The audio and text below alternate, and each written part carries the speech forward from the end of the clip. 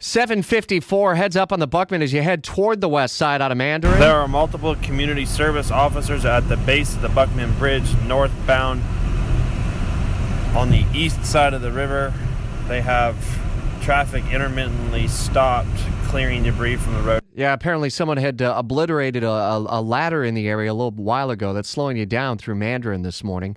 Road to the White House. We've reached a milestone. Hillary Clinton claiming victory in the race for the Democratic presidential nomination and sparking a different kind of tone as Dori Scheimer in our Washington bureau chimes in this morning, even with a lot of personal stories as well. That's right. Definitely a different tone last night for Hillary Clinton. Some saying her best speech of the campaign so far. I thought the best moment was when she talked about her mother, about how her mother was born on the day that Congress ratified the 19th Amendment, giving women the right to vote. I just think that is crazy. And how she wished that her mother was there to see her own daughter, get the nomination as the Democratic nominee. And yet Bernie Sanders, her chief opponent, is still digging in. He says he's going to fight all the way to the convention. Did she appeal to Sanders supporters in any way? She definitely did. That speech was carefully written to try to get Sanders supporters on board. She made a couple very specific things that you may not have heard. She made reference to winning the delegates. She never said the word superdelegates, which has been an issue with Sanders supporters.